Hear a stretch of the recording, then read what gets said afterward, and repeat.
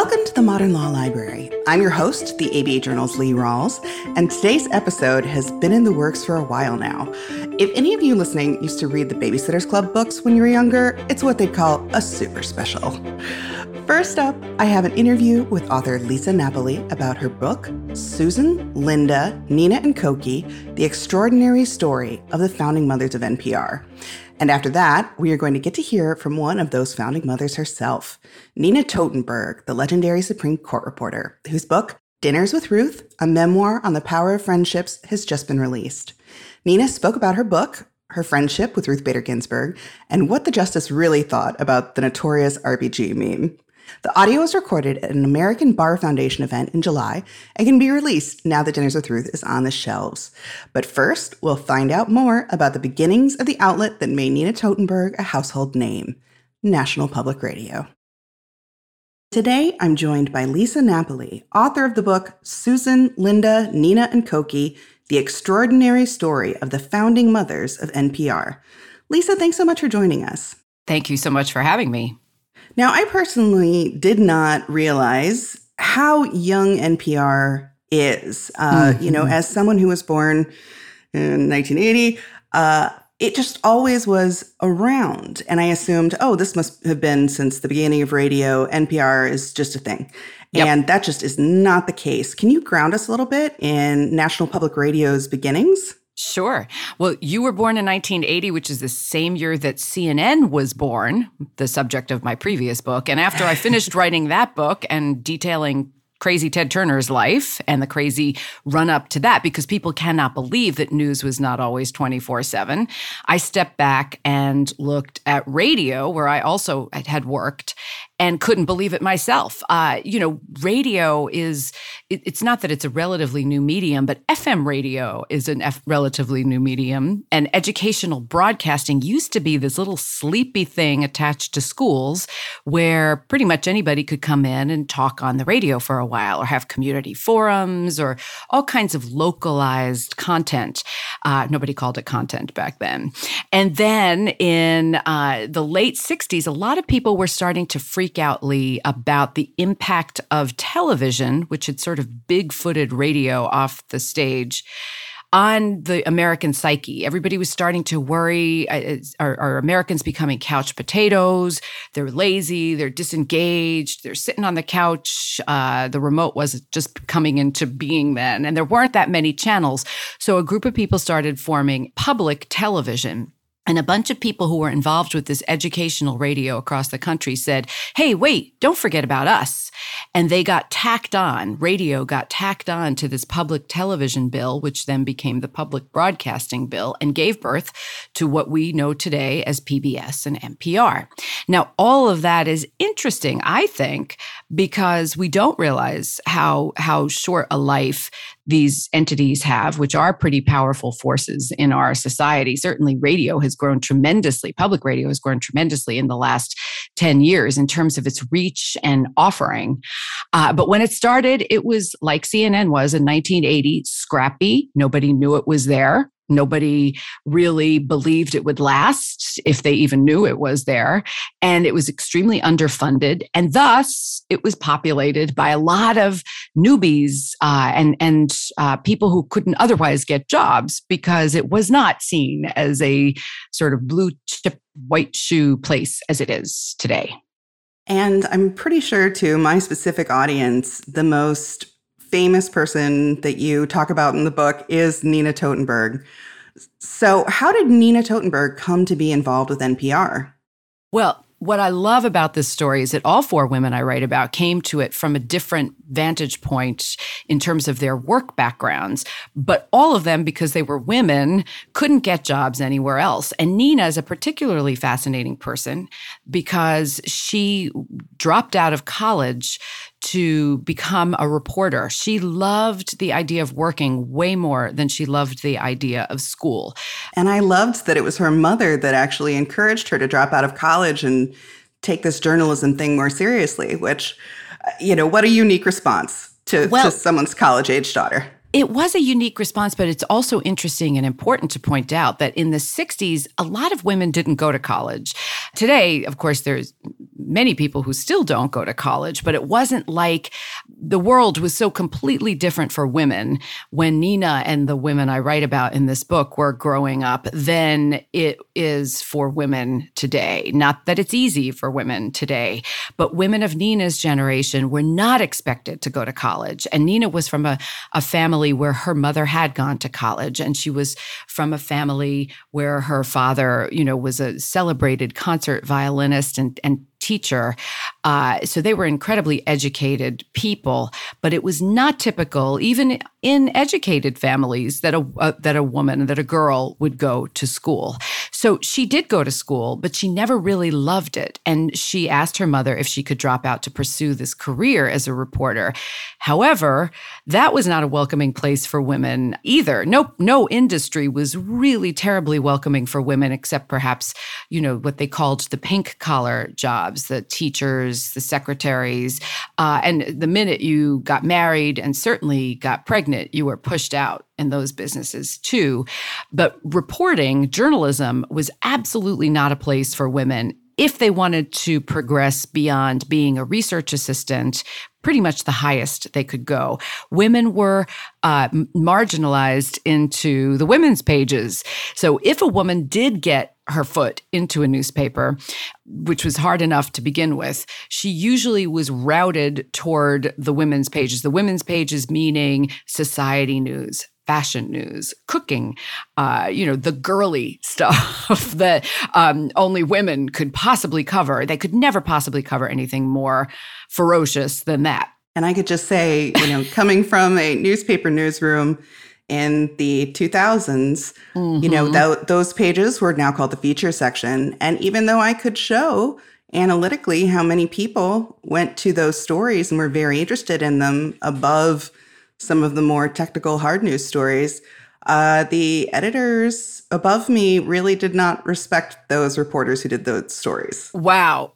So imagine if that was your experience in the 2000s, what it was like for young Nina Totenberg in the late 60s, early 70s, wanting to become what she said, Nancy Drew. She loved the act of pursuit and sleuthing things out. Nancy Drew looked like a really great lifestyle to her. She just had that innate desire to uncover information and talk to people. And imagine in that time, if you go to your editor and you say, I want to do a story, as she did, about this new thing called the birth control pill.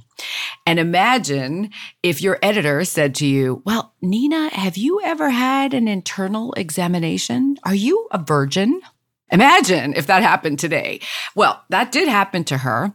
And what she did was she said, no, I haven't. Yes, I am. And so she couldn't do the story because she was deemed unfit to do this story that she'd pitched, which really wasn't even classic women's pages for the time. Women's pages was who wore what to what wedding and which fancy rich people got invited to this particular ball, or cooking stuff. It wasn't that kind of, what we would see as more investigative piece.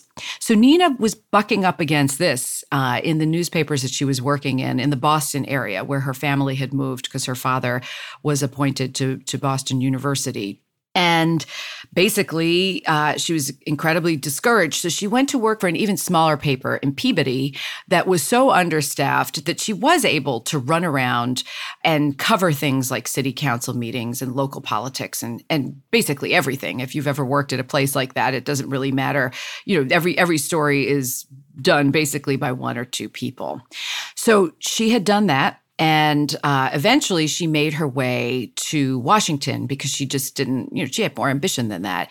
Nina was running around DC, working for various publications, most of which do not exist any longer, that gave her a chance, mostly because they were startups and they needed to allow a woman to work for them because nobody else would work for startups. Few people were willing to work for these startups because they weren't glossy bylines. And Nina was moving around, running around, doing a great job covering everything in Washington. And there was a need for a reporter at this new network called National Public Radio, which at that point still had not emerged. It still wasn't carried by very many stations in the country.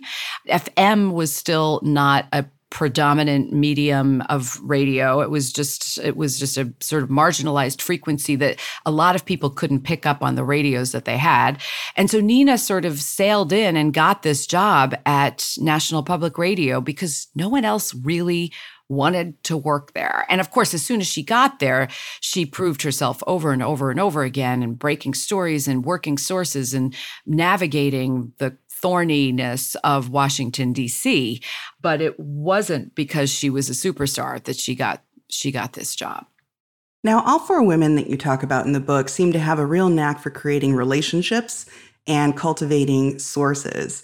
And Nina Totenberg has become pretty famous for the kind of insider access she seems to have to the Supreme Court and other various, courts and the legal people surrounding the real power brokers in DC. But how did this all start? Because, this isn't someone coming in like a reporter might today really rely on having, say, a law degree background to be hired into a position that would then report on the courts.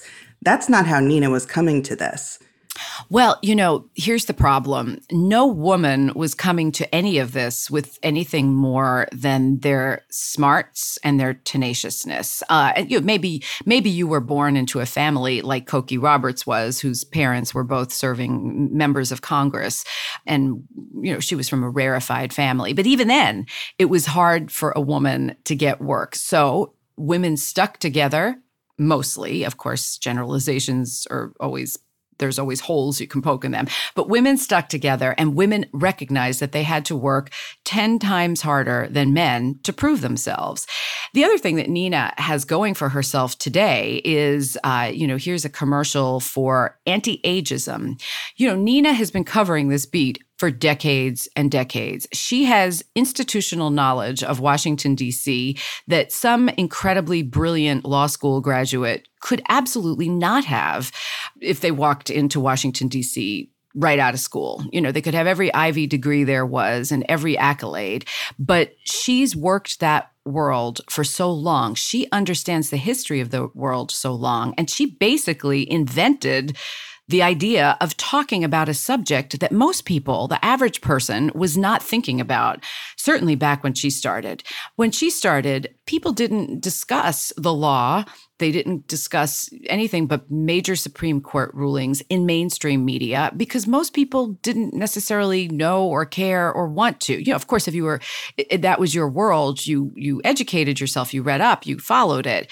But the mainstream media didn't have that as a beat before she came along in any grand way. And what she did besides writing about it was talking about it. And her way of delivering something that couldn't be recorded was such a magnificent stroke of genius.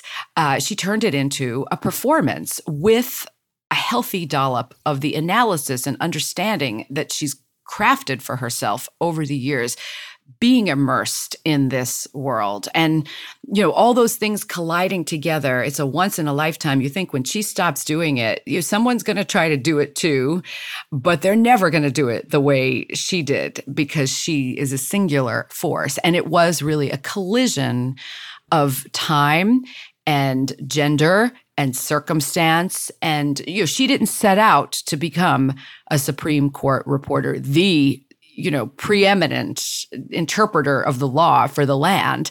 She just made herself that way, literally by circumstance and pluck. And today it would be a completely different, casting for that role would be a completely different situation.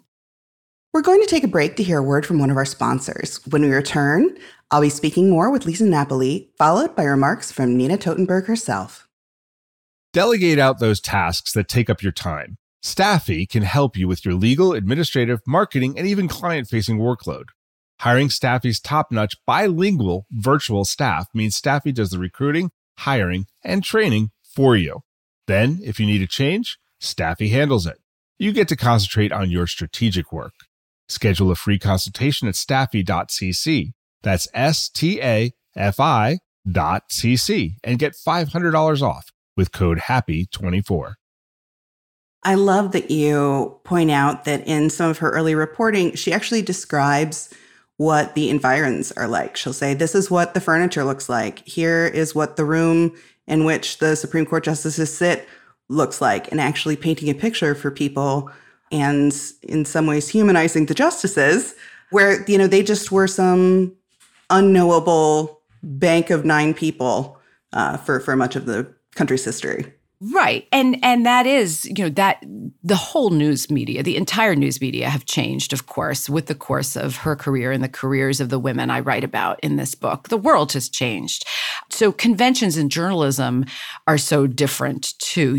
If I haven't read exhaustively Supreme Court coverage from 50 years ago in the New York Times. I grew up reading the New York Times in New York, and it was the whole tenor of all coverage was different. So there's a whole zeitgeist or ethos that's completely different. And she is hugely responsible for how we as a general public, not necessarily the people listening to this, but the general public perceives the entity of the Supreme Court, of justice coverage in general. She's elevated it to a new world. It's really importantly that I point out that this book was unauthorized. Nina Totenberg didn't ask me to write this book. None of these women asked me to write this book. NPR didn't ask me to write this book. So it's completely based on research that I've done, reading her coverage over the years, researching her story, reading and listening to dozens, if not more, stories and interviews with her over the years as her career has developed. And the same with the 3 women who I also write about in the book. Were you able to speak to any of the 4 women in the book? Well, Cokie was deceased when I started writing the book. And that's part of the reason that prompted me to write that book. My earlier book was about the creation of CNN, and my editor at Abrams, Jameson Stoltz, asked me if I would write a book about Cokie after she passed away. And I thought about it because Cokie is a fascinating person, as is her whole family. And as I had worked in public radio at the public radio show Marketplace myself. And so as I poked around, I realized that these 4 women were a force in the early days of NPR. And as you said, a lot of people, even who've worked at NPR for a long time, didn't realize the history, didn't understand the history of the place. So, and certainly many listeners had no idea. So that's when I decided to work on this book, and I reached out to the 3 women who are still alive. And Nina did call me back. Initially, Susan was reticent. I won her over.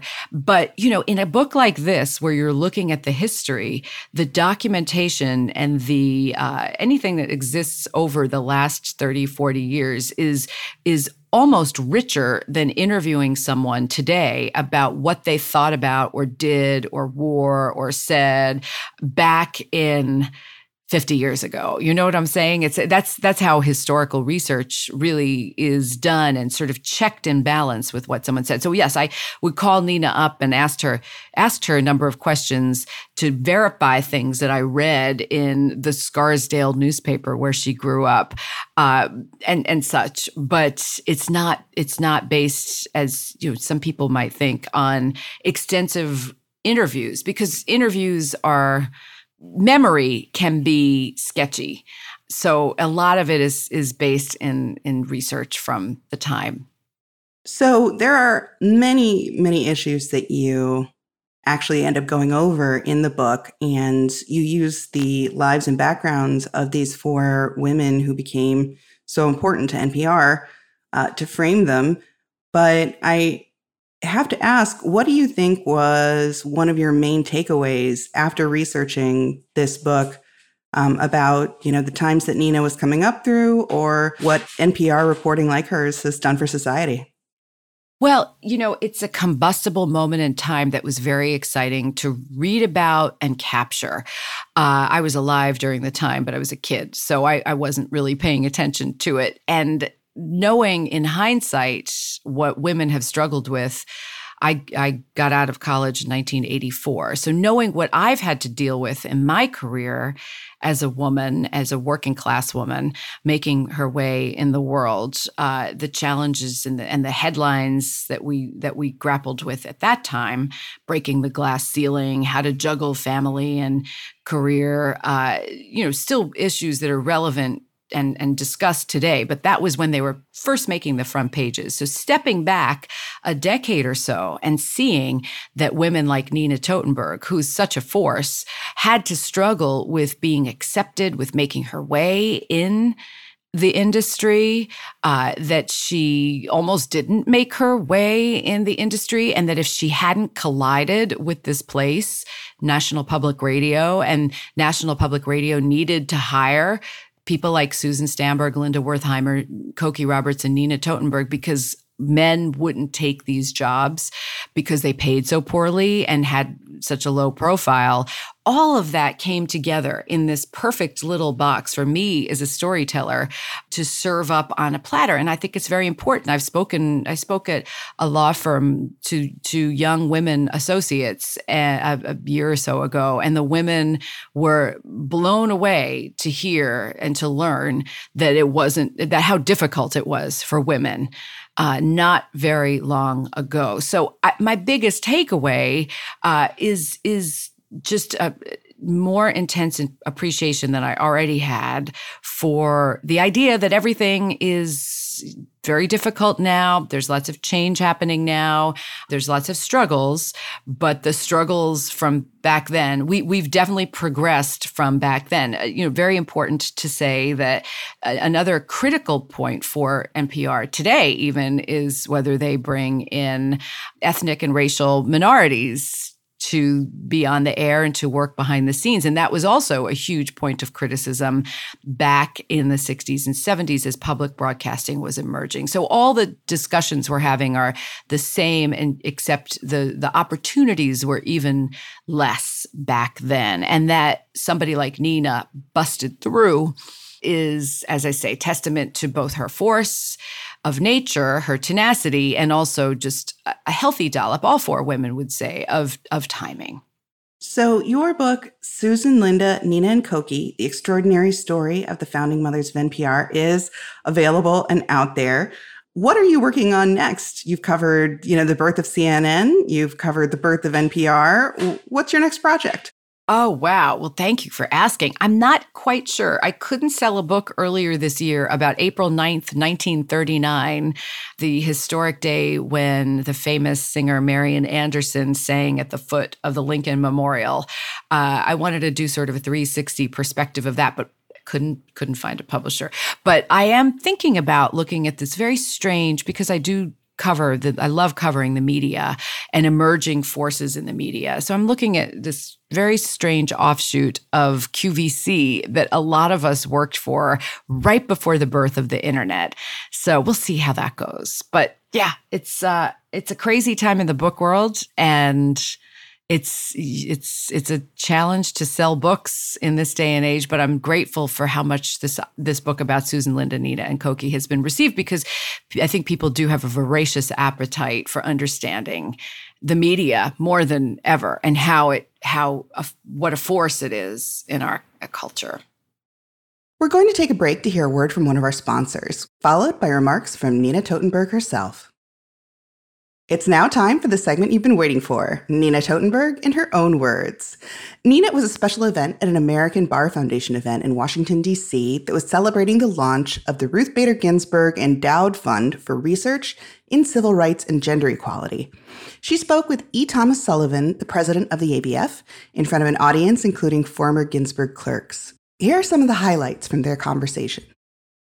Because she was very shy and very quiet and soft-spoken, people thought that she wouldn't be a good performer. She was a star performer. That's how she got where she was. But she wasn't a particularly socially star performer unless asked to be brought out, or unless she was with a close group of friends who she knew well. And even then, she relied on Marty to provide most of the entertainment. But not when it was her job to do it, whether she was an advocate or later a judge or giving a speech. If you saw Ruth Ginsburg give a speech, it was almost never longer than, unless it was, a lecture, it was not usually longer than 25 minutes if she gave a speech. And it was always a great speech. It was slow talking. That was Ruth. She talked very slowly. But she never lost people's attention when she gave a speech. And so she was a great performer.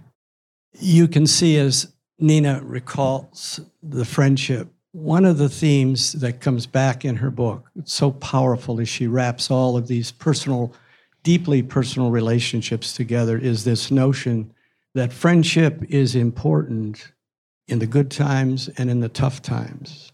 That's true friendship. And we see that throughout the book. And a phrase that I really love, Nina, and I think I've used in my life earlier, is this wonderful phrase, and it's apropos to tonight. A moment ago, I thanked you all for coming. Thanks for showing up, because a wonderful phrase that you have is showing up in life to help other people in the good times and in the tough times. Where those challenges lie, that's real character, showing up. Nina, I'd like to turn a question that goes back a few years. Your very first conversation with the justice before she was on the court, and you call her from a phone booth, and you asked her a very basic question, and that was? I had just read her brief in Reed versus Reed, and I didn't understand it. I was 20-something years old. I hadn't gone to law school. P.S., I frankly hadn't graduated from college. I just went off to be a reporter after my junior year. And so this goes to prove that all of you who are lawyers and you think constitutional law is the highest calling, it is the highest calling in many ways. However, it is not rocket science.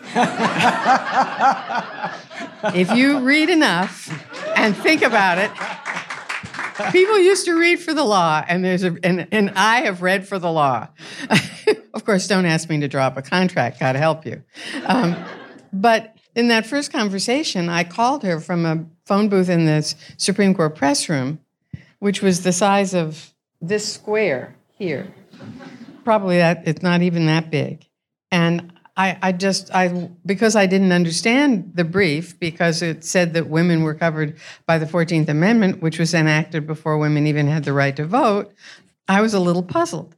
So I flipped to the front to see who had written the brief, and it had her name and her telephone number. And I called the phone number, and she answered. And I explained to her that I didn't understand the brief. And I got an hour-long lecture. I got a wonderful hour-long lecture, which, showing you what I do for a living, boils down to the 14th Amendment guarantees equal protection of the laws for all persons, and women are persons. So that was our first conversation, and I think we did not meet for some time. I would call her regularly to just talk to her or ask her about cases, and then we met finally at an extremely boring conference in New York.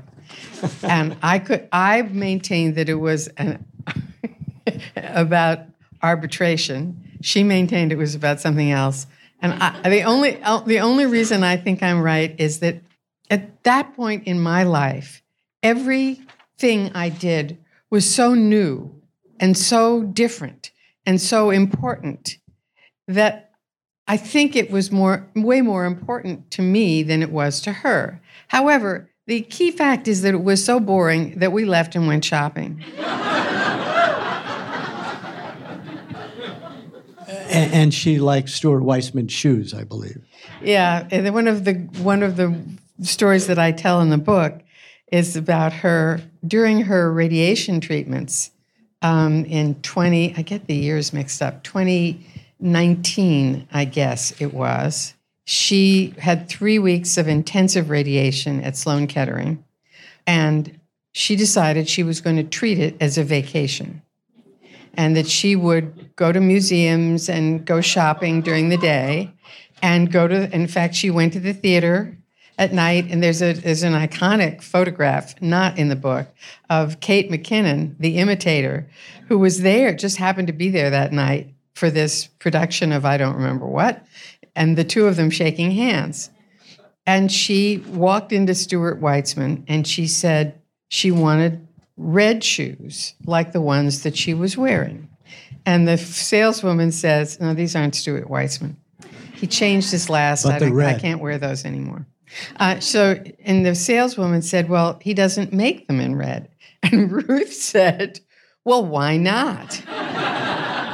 And at some point, it dawned on people who this little lady in a sort of a raincoat and a babushka was. And so they got hold of Stuart Weitzman like on the double, and he made those shoes for her in red. My sister, who's a federal judge, says she likes all the shopping stories in this book better than almost anything else. Well, Nina, you were talking a minute ago about the court, and this book is full of personal reflections on relationships that Nina, well in addition to Justice Ginsburg, have had. You show great fondness for Justice Powell, for Justice Brennan, and Justice Scalia. Would you want to share some of those reflections? Very different political experiences and backgrounds, of course, but you found them to be intellectually and socially so charming and so engaging. They were all incredibly special people. If I have a single criticism of the court today, other than the obvious ones that other people have, it's that it's a rather gray court. It's not gray in hair and age. It's a young court. But these are all people who are Court of Appeals judges and only Court of Appeals judges in any distinguished way in their careers. The only ones, if you look at the people who we remember, and I was lucky enough to cover I actually covered Hugo Black and John Harlan. And even Earl Warren, I barely remember being in court that year because it was the first year I covered the court, and it was pretty peripherally. But if you think of the great people that we identify in the court's last 75 years, they were all people who had distinguished careers in some way before they were judges. Whether it was Hugo Black, he was a crusading New Deal senator and reformer, a great investigator who held important investigative hearings, to William O. Douglas, who actually created the modern administrative state in many ways and established, for all practical purposes, the SEC. Or Earl Warren, who was such a successful governor that he was actually nominated for one of his 3 terms by the Democratic Party, too. I mean, he was a hugely popular governor, which made him a very skilled political chief justice in the broader sense of political, not the partisan sense of political. Or Justice Scalia, who had a very important career as an academic and as a person in the Nixon administration. Or Felix Frankfurter, same thing, huge academic career. Or John Harlan, who had an important career on Wall Street. If you look at the current court, those folks aren't there.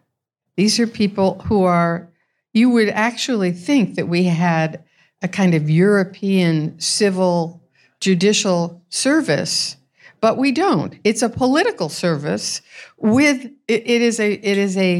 one time a lot of judges were named by politicians and were entirely unpolitical in their judicial philosophy.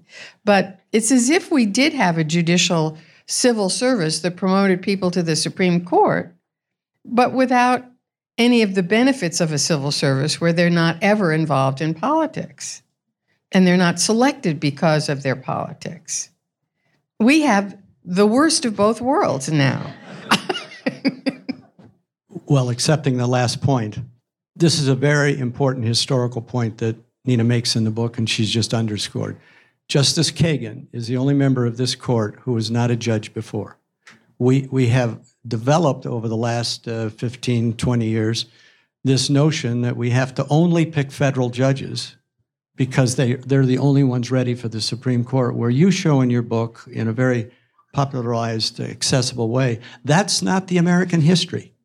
Our Supreme Court justices have come from governors and senators and vast differences in diversity of backgrounds. And you say in your book, referring to Justice Brennan and Powell and Scalia and a few others you mentioned, Justice Stevens, that they are complex individuals shaped by many factors from their experiences, their wide and broad experiences before they go to the bench. And your point, I think, is so well taken. Nina, share with us the relationship between Justice O'Connor, our first woman justice, of course, and Justice Ginsburg. They served for many years together before Justice O'Connor retired to take care of her ailing husband, John, who died of Alzheimer's. As Ruth often said, Justice O'Connor was a conservative Republican. But as RBG put it, on all of the gender discrimination cases and discrimination cases in general, we were completely in sync. And they pretty much were. You know, by today's standards, O'Connor would be viewed as a liberal on this court, and considerably probably to the left of even Justice Kennedy. But there is no center on this court anymore, and that's one of the very, I think, not good things, but that's because I'm a centrist in all ways. And I always think having a center makes sense in a democratic society, whether you're talking about politics or judicial philosophy. But clearly, not everybody agrees with me, and nobody hires me for my opinions, except for maybe this small group of people from the American Bar Foundation, so I'll pop off. But it's the first time I've been covering the court. My first year covering the court was 1968. And the first confirmation hearing I covered was Abe Fortas's. So I'm old. Or, let's put it this way, I was incredibly young when I did that. And I have That's never... experience. Yeah, that's experience. That's experience. I have never, ever covered a court that didn't have a center, that was completely dominated by one side or the other. And I just don't think that's healthy.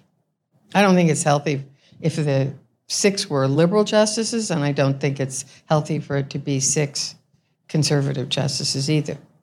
Tell us about, and Kelsey opened this for us a few minutes ago. Tell us about Notorious RBG.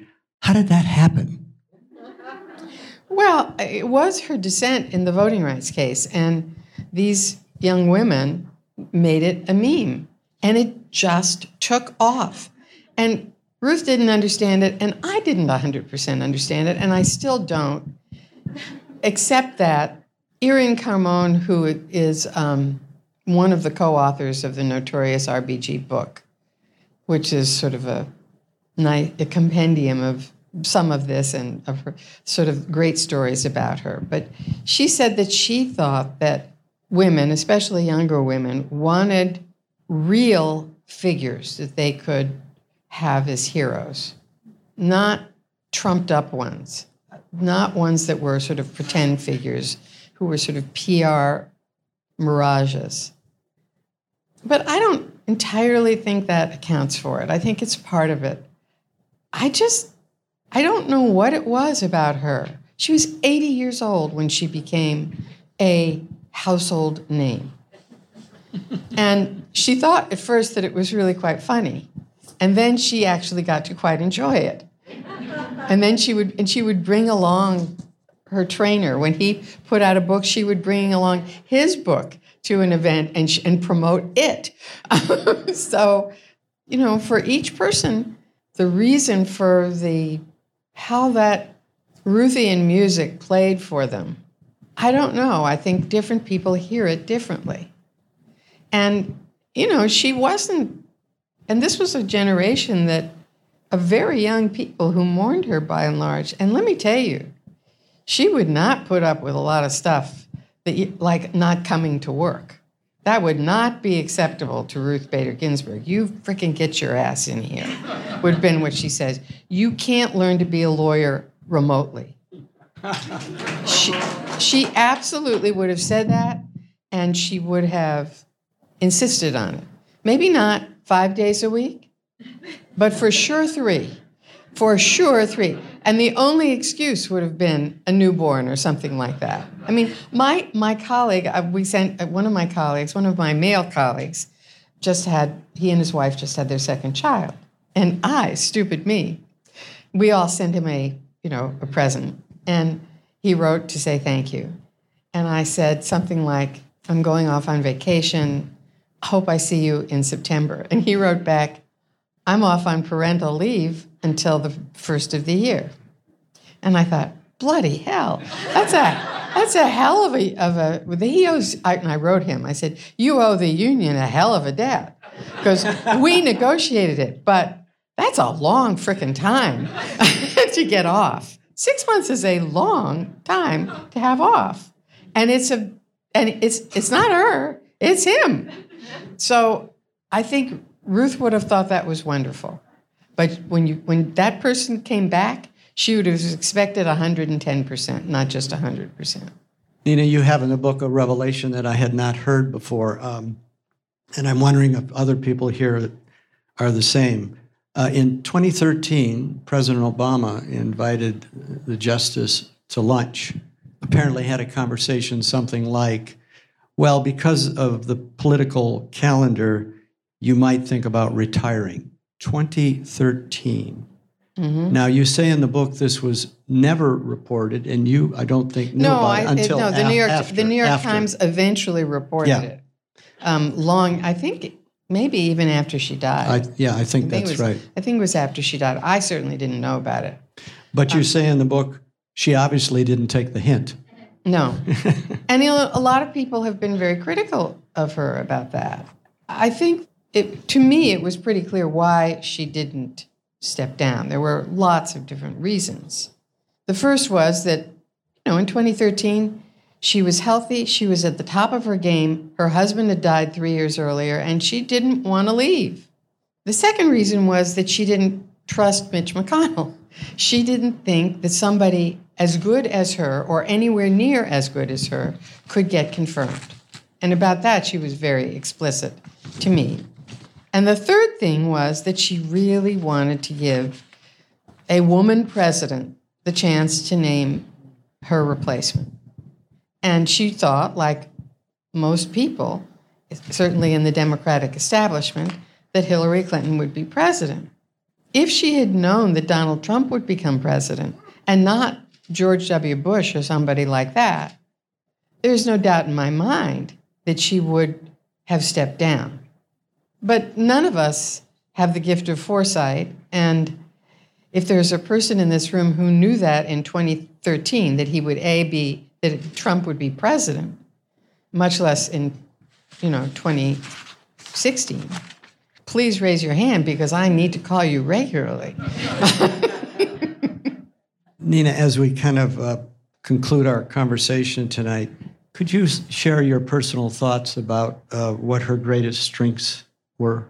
Well, I think her greatest strength, in addition to the ones that Kelsey enumerated, was that she was a truly wise person, that she had the gift of wisdom and the life experience of somebody who was not handed everything in life. The only thing that she was handed was her brains, and she made the most of them. The lucky thing that she had was that she married the right guy. I mean, that is a big luck. And it made her in a lot of ways, because he was happy to promote her.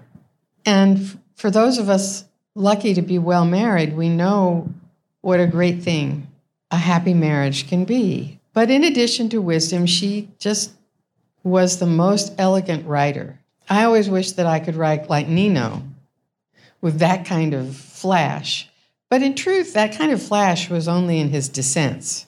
When he had a majority, he didn't write like that. When she had a majority, she could write incredibly elegantly in the most complicated of cases, so that you really could understand some pretty dense stuff. And when it wasn't all that dense, like the VMI case, or even the independent state legislature case, she could make it, as they say on TV, crystal. I mean, it just was so elegant and clear. The thing was, her little body failed her. She tried as hard as she could to make it past the election. I have no doubt that she would not have subjected herself to all of the treatments that she accepted in hopes of prolonging her life a little longer. But her brains were there to the end, absolutely to the end, almost scarily so, that she could not. I mean, I can't remember what I did yesterday anymore. And did I take that pill in the morning? And all that stupid stuff. She was pretty stupid about her own, her own medical care. She managed to have shingles for almost 3 weeks before she decided, well, they just weren't going to go away, and go to see a doctor about it. And as a result, she had the pain from the shingles for the rest of her life. So people underestimate the amount that she suffered physically in the last few years of her life, and how she simply just bore down to overcome it. You know, I only use this about very few people. I would say she and my dad were the two most remarkable people that I knew well. They had special talents, each of them. My dad was a great concert violinist, and she was a great justice and advocate.